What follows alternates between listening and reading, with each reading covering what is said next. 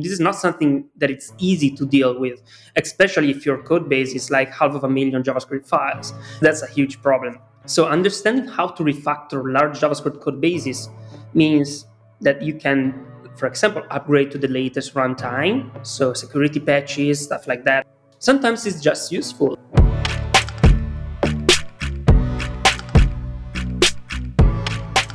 Hi, and welcome to PodRocket, a web development podcast from LogRocket. LogRocket helps software teams improve user experience with session replay, error tracking, and product analytics. Try it free at logrocket.com.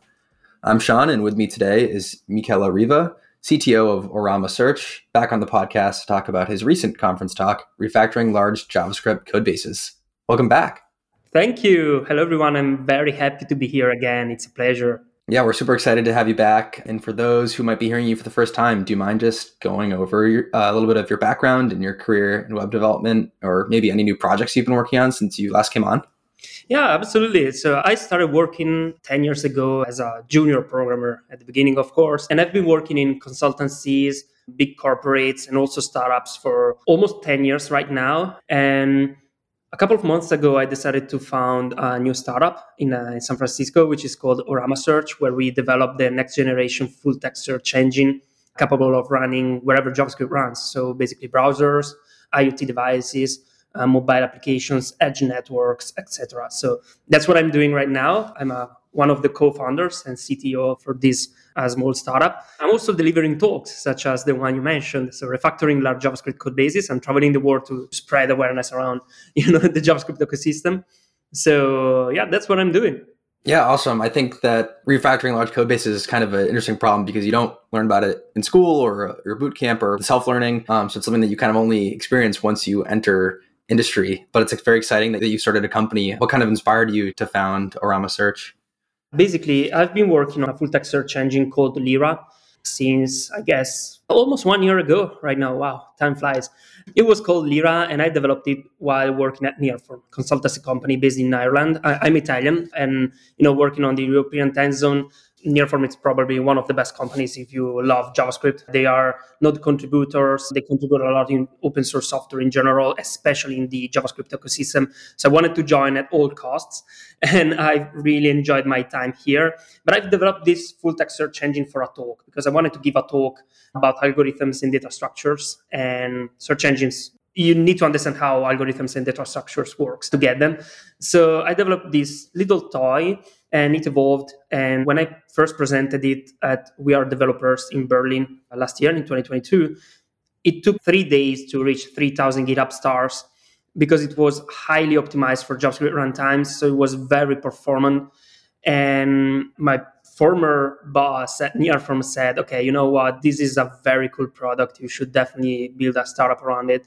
So he helped me, connecting me with the right people, founding my right team, and he allowed me to take a couple of people from Nearform and build my startup.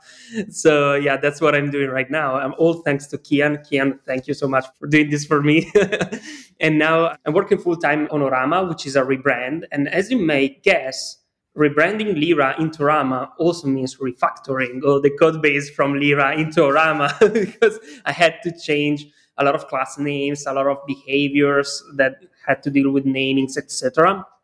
Yeah, it's a perfect segue into the conversation topic. Refactoring is a hard problem, and I think maybe on the surface doesn't seem that difficult. Like all of text editors these days have a control find and control replace, but of course it's not that simple. So what makes refactoring so hard, and what kind of problems do we run into? Yeah, first time I had to approach large-scale refactors because the problem often is with large-scale refactors, of course. When it comes to refactoring Lyra into Orama, it was actually pretty simple. Like if you use IntelliJ or Visual Studio Code, you have a number of extensions that actually helps you. Like, this is a class name, please refactor its name in all the files that contains it. That's pretty easy, right?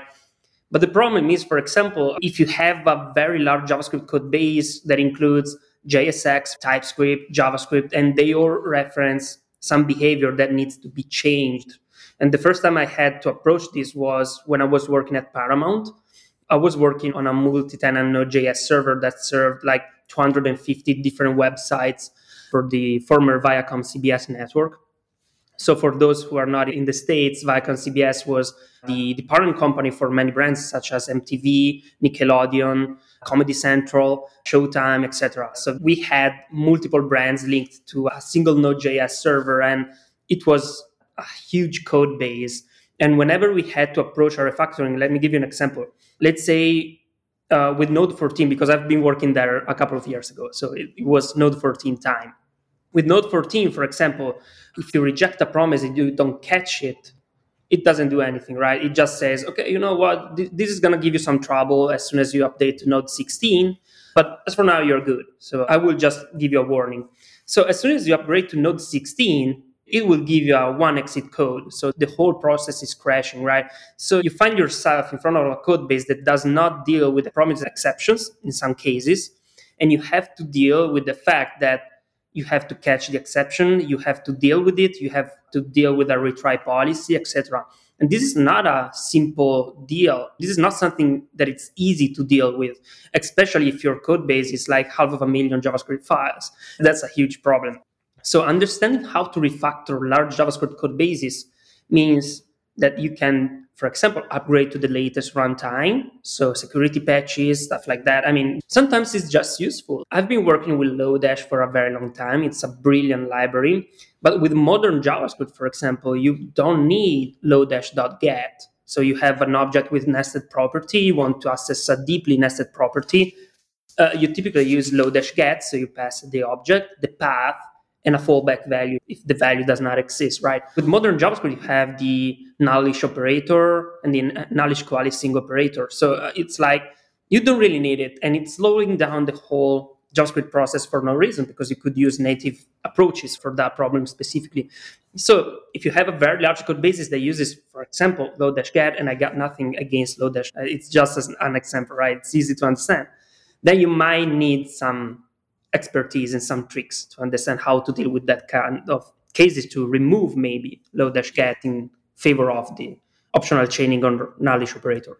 Yeah, it makes a ton of sense. Those new features are really useful and then also let us maybe cut down on bundle size if you don't have to import a library to do things that the language has built in now. So yeah, say we're working on that example, like a Lodash function that is really useful and it's kind of spread throughout the entire code base. How could we feasibly convert that? It's hard to imagine just like one person going through every file and replacing it. I mean, there's a ton of fatigue that would come from that. And then maybe you start to miss things. Like what kind of strategies can we employ? Yeah, probably going one file into another, it's not the best solution. As developers, this is very high time complexity, right? It requires time. But there are two approaches, in my opinion. Like when I was working at Paramount, we were working in Agile. I'm not a huge Agile fan, though. But if you're working in an Agile company, for example, you could say, okay, you know what? We have a very big monorepo, so I can split the monorepo into multiple code owners. And for those who don't know, code owners are basically a file in your Git repository. It's supported by every major repository, such as GitHub, Bitbucket, and Stash, whatever. And it basically helps you divide the code base into code owners. So, for example, if I have a package that only deals with front end stuff, I can assign it to a team of developers that only do front end. Or if I have like backend stuff, I can say, okay, whenever you open a pull request that touches at least one file inside that directory, you need an approval from the front end team or the backend team or this individual contributor, etc.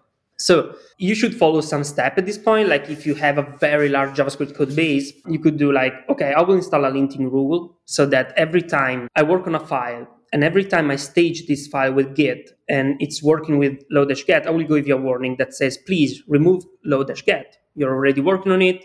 It's really easy. Please do it for me. And if you're removing Lodash.get from a file that it's touching, let's say, front-end code base, you will need a front-end approval. So you ensure correctness that way, right? And also you ask the owners for this file to approve your operation. After some time, like let's say 3 months, because Agile is really slow. So in 3 months, for example, which is like 6 sprints, 12 sprints. But yeah, so basically you can say, okay, I give you a warning. Now, please remove it. So I will introduce linting error, not a warning anymore. So if you're working on a file and it uses Lodash.get, you won't be able to commit like using Husky or other JavaScript libraries for preventing committing if linting is not passing.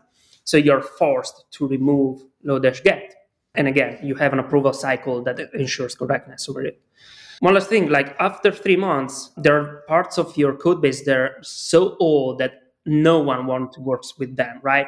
That happens. So you have code owners. Every code owner runs the linter on their own package or their own files and make sure that everything is working properly. So removing load-get where needs to be removed, etc. So as you may guess, this is an approach and it's very project management like approach. So it's manual operation, iteration over time. And it works pretty well because everyone is responsible, because everyone typically works on the file you're working on. And there is an approval process, so you ensure correctness. And yeah, that's really it. Just a quick pause here to remind you that PodRocket is brought to you by LogRocket. LogRocket can help you understand exactly how users are experiencing your digital product with session replay, error tracking, product analytics, frustration indicators, performance monitoring, UX analytics, and more. Machine learning algorithms surface the most impactful issues affecting your users, so you can spend your time building a better product rather than hunting through tools. Solve user-reported issues, find issues faster, and improve conversion and adoption with LogRocket. And I think that in the organizations that I've been a part of, I think it makes sense because you can think of the company as like a big ship and a lot of time to change course, and different teams have different priorities and they'll have to fit that migration to their schedule. But we definitely make use of the code owners at LogRocket. Like, for example, our core component library, anytime someone makes a change to one of those files, the team that works on those will have to give an approval because that has implications for our storybook. Like if you add a new variant, that should appear in the storybook. So I can imagine it being a very useful tool for doing a refactor like this as well. Yeah. So it makes a ton of sense. But what if we have to move way faster? Yeah. And it's a leading question, but is there another way to go about the refactor? I'm glad that you bring this up because, we are hackers. So like project management, it's not really fun for us, right? There is a way that it's more fun for us, and it's called code mods. So when we refer to code mods, we often refer to the process of modifying the entire code base by running bash commands, basically, or something similar. And there is a library built by Facebook, which is called JS CodeShift, that it's meant to run code mods on large JavaScript code bases. So it's basically, it hooks into the compilation process for JavaScript and lets you transform JavaScript on the fly. So it means basically, if you search for JS CodeShift on GitHub, you will find it immediately. It basically loads a JavaScript file and it exposes an AST, so an abstract syntax tree that allows you to say, okay, you know what? Now that I see like a variable declaration and the value uses the load-get function, maybe here I can hook in and replace it manually with something different, like the optional chaining or the nullish coalescing operators. So it's really difficult to explain without showing how it works, but it basically requires you the understanding of abstract syntax trees and how to hook into a compilation process, which is not as hard as it might sound. There are websites such as astexplorer.net, which are totally free to use and helps you understanding how those things works. And the nice fact about that is that if you have to ship a feature tomorrow or in 1 week, in a very short period of time, and you have like a platform team, for example, so a team that is dedicated to the maintenance of the overall platform and the evolution of the overall platform, of course, you can ask to one engineer or two engineers to create a code mod, and they can simply come up with a solution that you run on the entire code base. You do a code freeze of, let's say, 30 minutes, just in time for pushing, merging to main, or develop, and you're done.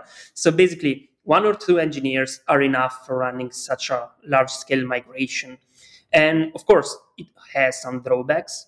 For example, it's not super easy. You really need to test it. If you don't have an adequate test coverage, please don't do it. Never do it without tests because the possibility of breaking something is really hard. And I, as a destroyer of code bases, I know that pretty well. That happened to me in the first place. Yeah, basically using tools such as JS CodeShift can really help you go through large-scale migrations in a matter of days instead of months or even years. Got it. And just to start, I'm going to have to use that epithet for you now. Michele, destroyer of code bases. Yeah, I like it.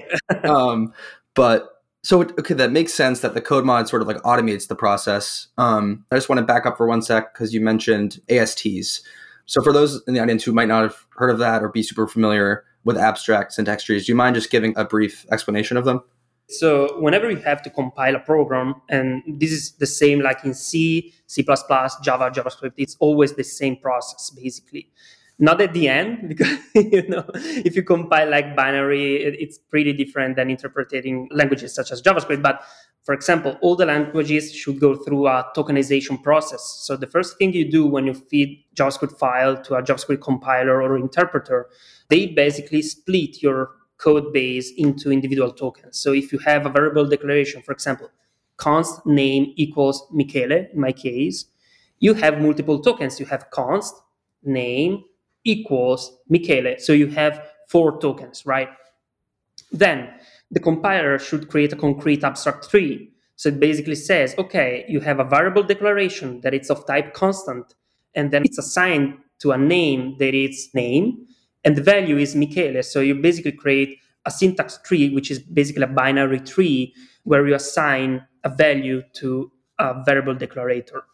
And when it comes to understanding if the overall program works, you have to remove all the concreteness out of this process and you create an abstract syntax tree. So you only have a variable declarator that have a variable declaration, typically on the left, and the value on the right, which is of type, in the case, string, because Michele is a string. If it was age 28, in my case, it would have been number, or like it's Italian, true, so it's Boolean identifier, etc. So you basically understand how the program works without understanding the values. So that's really interesting. You only have an abstract representation of your program without thinking of the values. So that's why it's called abstract syntax tree. And it's a binary tree. And of course, in order to understand how ASTs works, you have to understand what binary trees are and why you need to learn them. And it's pretty difficult actually to do operations on binary trees, such as tree traversals. So let's say I have to find all the nodes in a binary tree where the value is of type a string literal.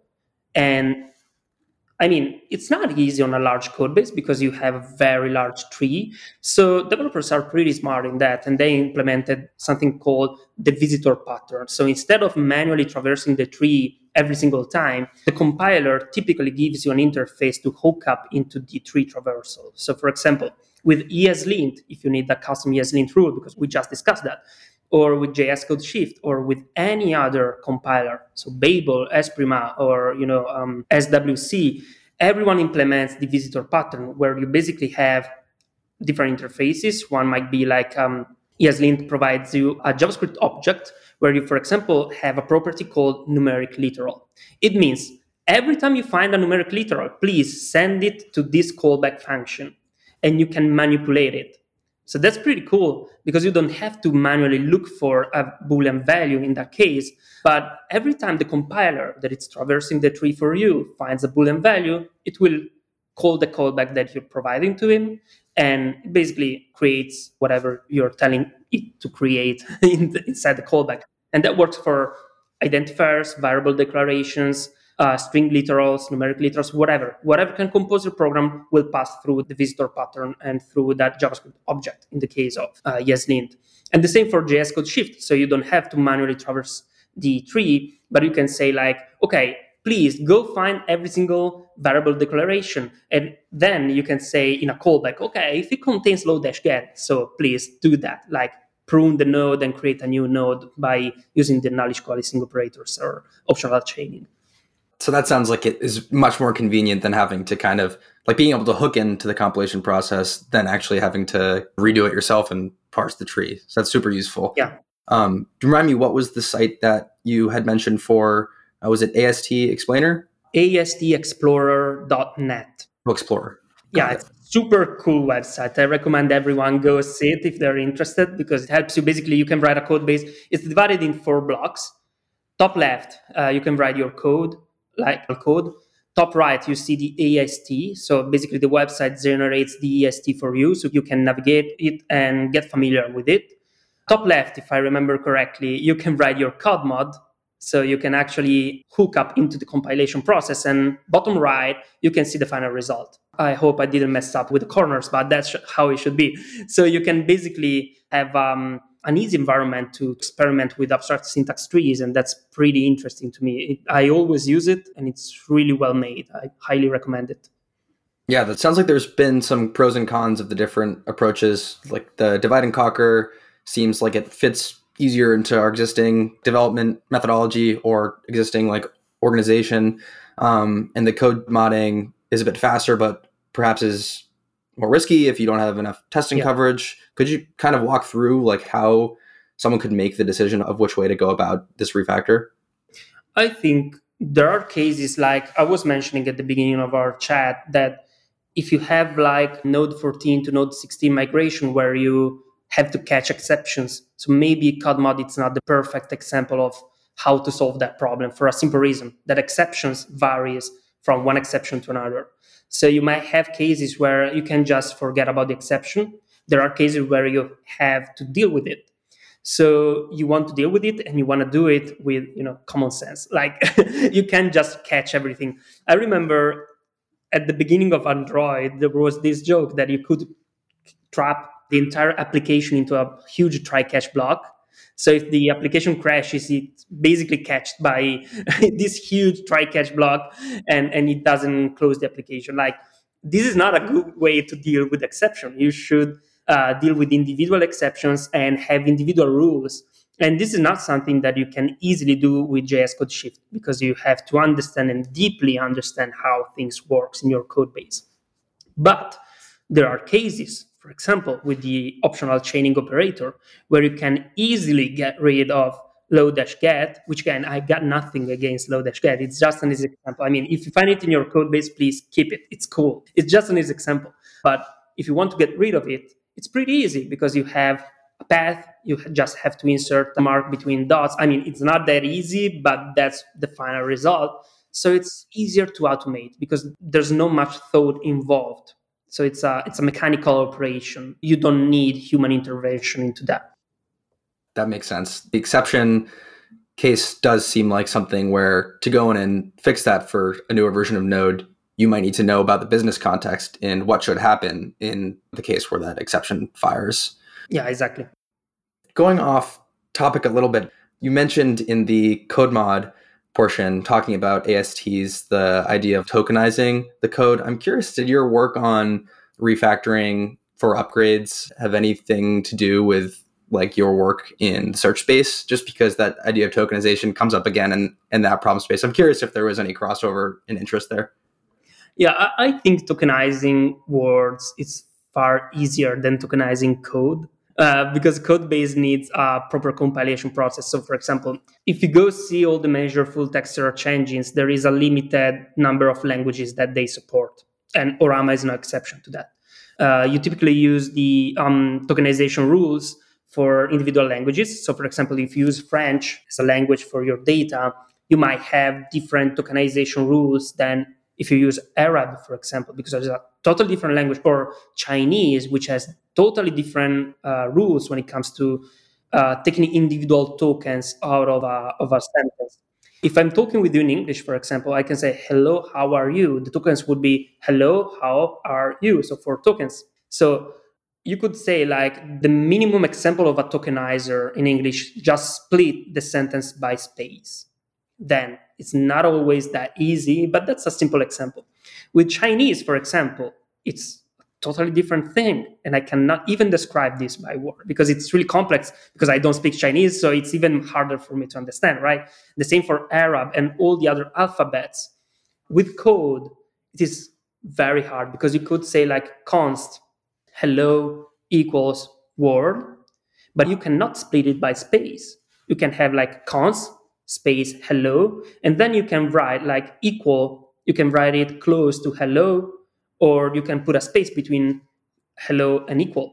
So as you can see, the tokenizer has to take this in consideration when trying to understand, oh, I'm writing hello with an equal as part of the same token, or it's like I have to divide them. So as you can see, it's more difficult, and you're likely to go through every single character in your string and determine based on the previous charters if the one you're currently looking on is a I don't know, variable declarator, an integer, a string, or it's an error, because that was going to happen, So it's really, really difficult to do that on code. And I'm glad that we have tools such as Babel, Esprima, and etc. that do that for us.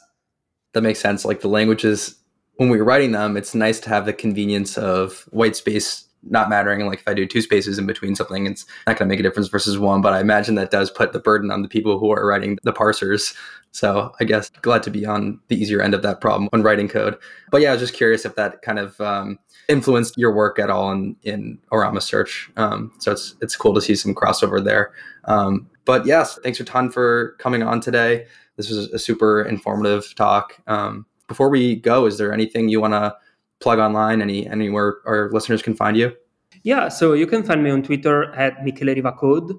I also recommend you to follow Orama Search on Twitter and go on oramasearch.com, where we'll be pushing updates on how to use next generation full text search engine at a very low cost.